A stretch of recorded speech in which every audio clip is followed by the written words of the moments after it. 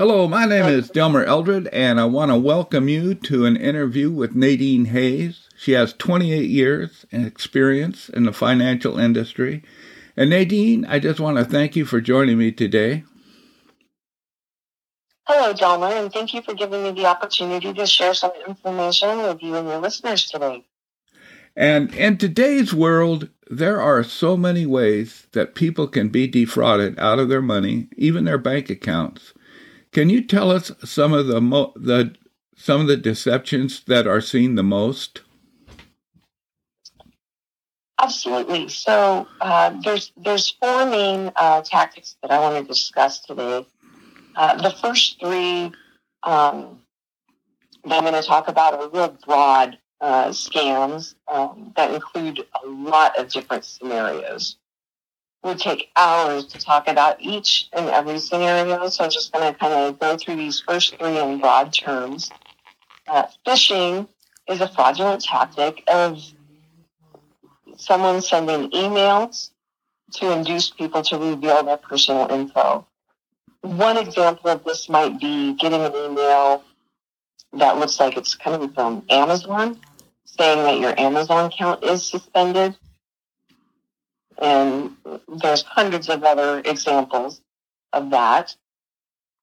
Phishing is the fraudulent tactic of someone making phone calls or leaving voice messages purporting to be from a reputable company.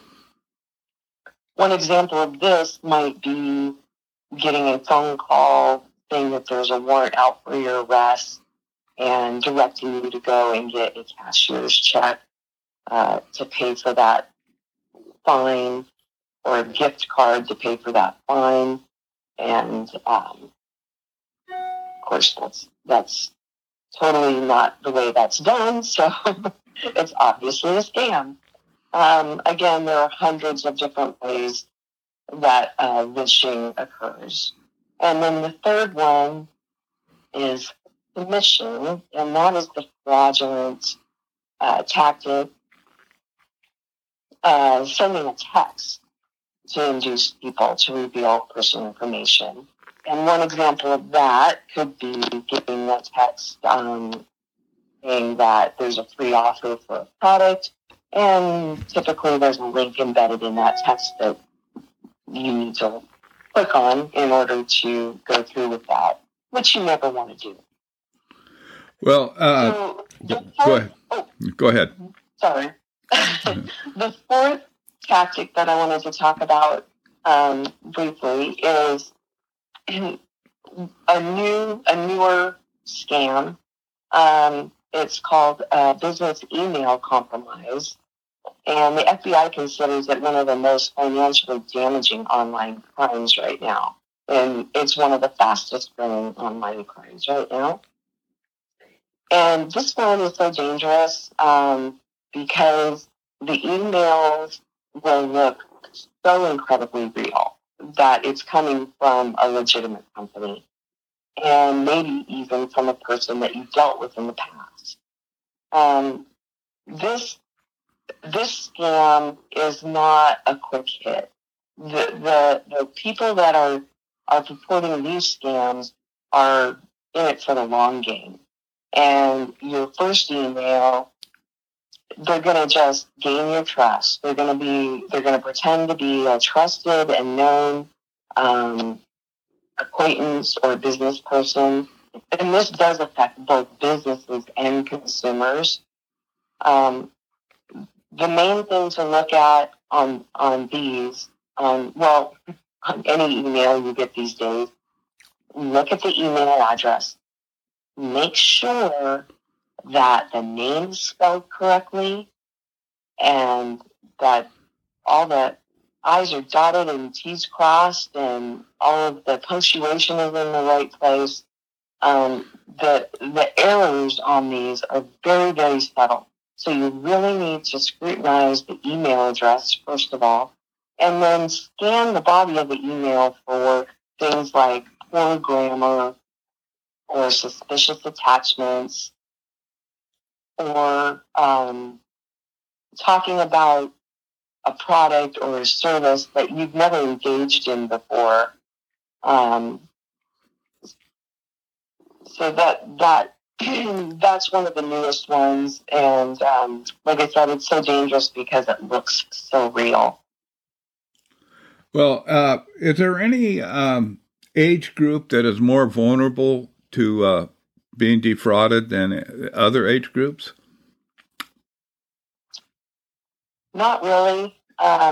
Everybody is really vulnerable these days with all of the social media sites, all of the online transactions and correspondence we engage in this day and age. Really, everyone of all age groups, and also groups being just regular consumers or business people or business owners. I don't really see any one age group that is sequestered and really preyed upon more than another these days. It's kind of equal, unfortunately, across the board. Well, let's just say for online purchase, and you realize that you have made a mistake, that you the people that you were purchasing from are not quite what they seem to be, and you decide you want to cancel that and get your money back. Is that possible?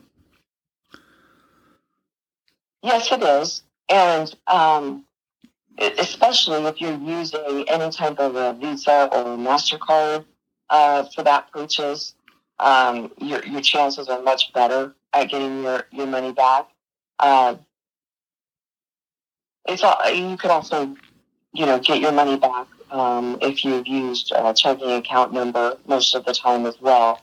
The most important thing is the moment that you realize that something is wrong, or the moment that you see something on one of your accounts that you did not engage in, you need to immediately call your credit card provider or your banking institution. Well, and let them know what's going on, because the longer you wait, the more difficult that could become to get your money back. And just real quick, I was just going to say, there are a few transactions that you do that you have pretty much no chance of getting your money back, and that would be purchasing gift cards, doing a fraudulent transaction with a cashier's check, or sending a wire. It's very difficult with those circumstances to get your money back. Yeah. Is there, what are some of the best ways to protect yourself from being, from identity theft or being defrauded?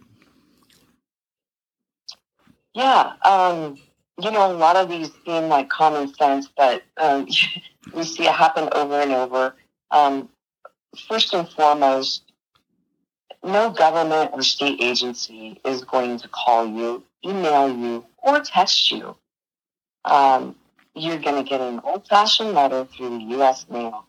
However, I will say that even that has, there's been some fraud through the U.S. mail as well, with letters going out to people, threatening or saying that you owe money or your Social Security check is going to be stopped or whatever. Just remember, if you get a letter from one of those agencies, the IRS, the Social Security, etc., just don't call. If there's a number in the letter, do not call that number. Go find the actual phone number for that agency, whether it be out of the phone book or, you Google the white pages or whatever, and call a reputable phone number. Another thing is banks, credit cards, they won't call you up and ask you for PIN numbers, passwords, or any of your information. If they're calling you and you're a customer there, they already have your information. Now, I will say with a caveat on that, if you have signed up for text or email alerts with your bank or credit card, you may get an alert about a suspicious transaction, but they won't ask you to engage by email or text. They will ask you to call. And again, make sure you're calling the phone number on the back of your credit card to make sure that it's the real number, or call your bank. Hopefully you have that phone number somewhere. And a couple of other things is, keep in mind that all the information that we share on social media sites sometimes can also be the same information that you're using for security questions on your most protected items like banks and credit cards. So just keep in mind when you're setting up passwords for investment companies, banks, credit cards, what information have you shared on social media? Does everybody out there know the name of your dog? Does everybody out there know what school you went to? I mean, those are kind of popular security questions. So don't use security questions of information that you've shared on social media. And if you've already set up your security questions, keep that in mind when you're updating your profiles on social media. Don't use that information.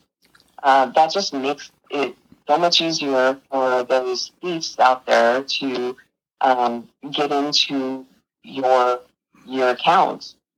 If someone calls you or someone emails you or texts you, what is the sense of urgency that is it something that they're wanting you to do right now so you don't have time to stop and think about it? If so, you need to stop right there because that's a big red flag.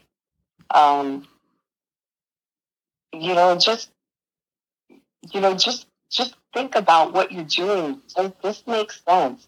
Have I been in contact with these people before? Just always stand back, take a breath, and think about what you're doing before you engage. Well, that's I guess that's probably one of the main things is when somebody wants you to do something right away, like you say, step back, take a look at it, and find out for sure who you're dealing with. And Nadeen, I just want to really thank you.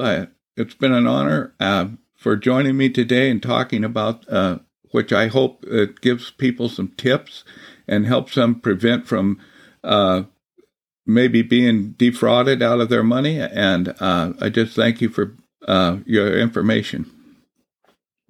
Well, thank you, and I hope that helps someone out there. Okay. Appreciate your time. Well, thank you again. Take care.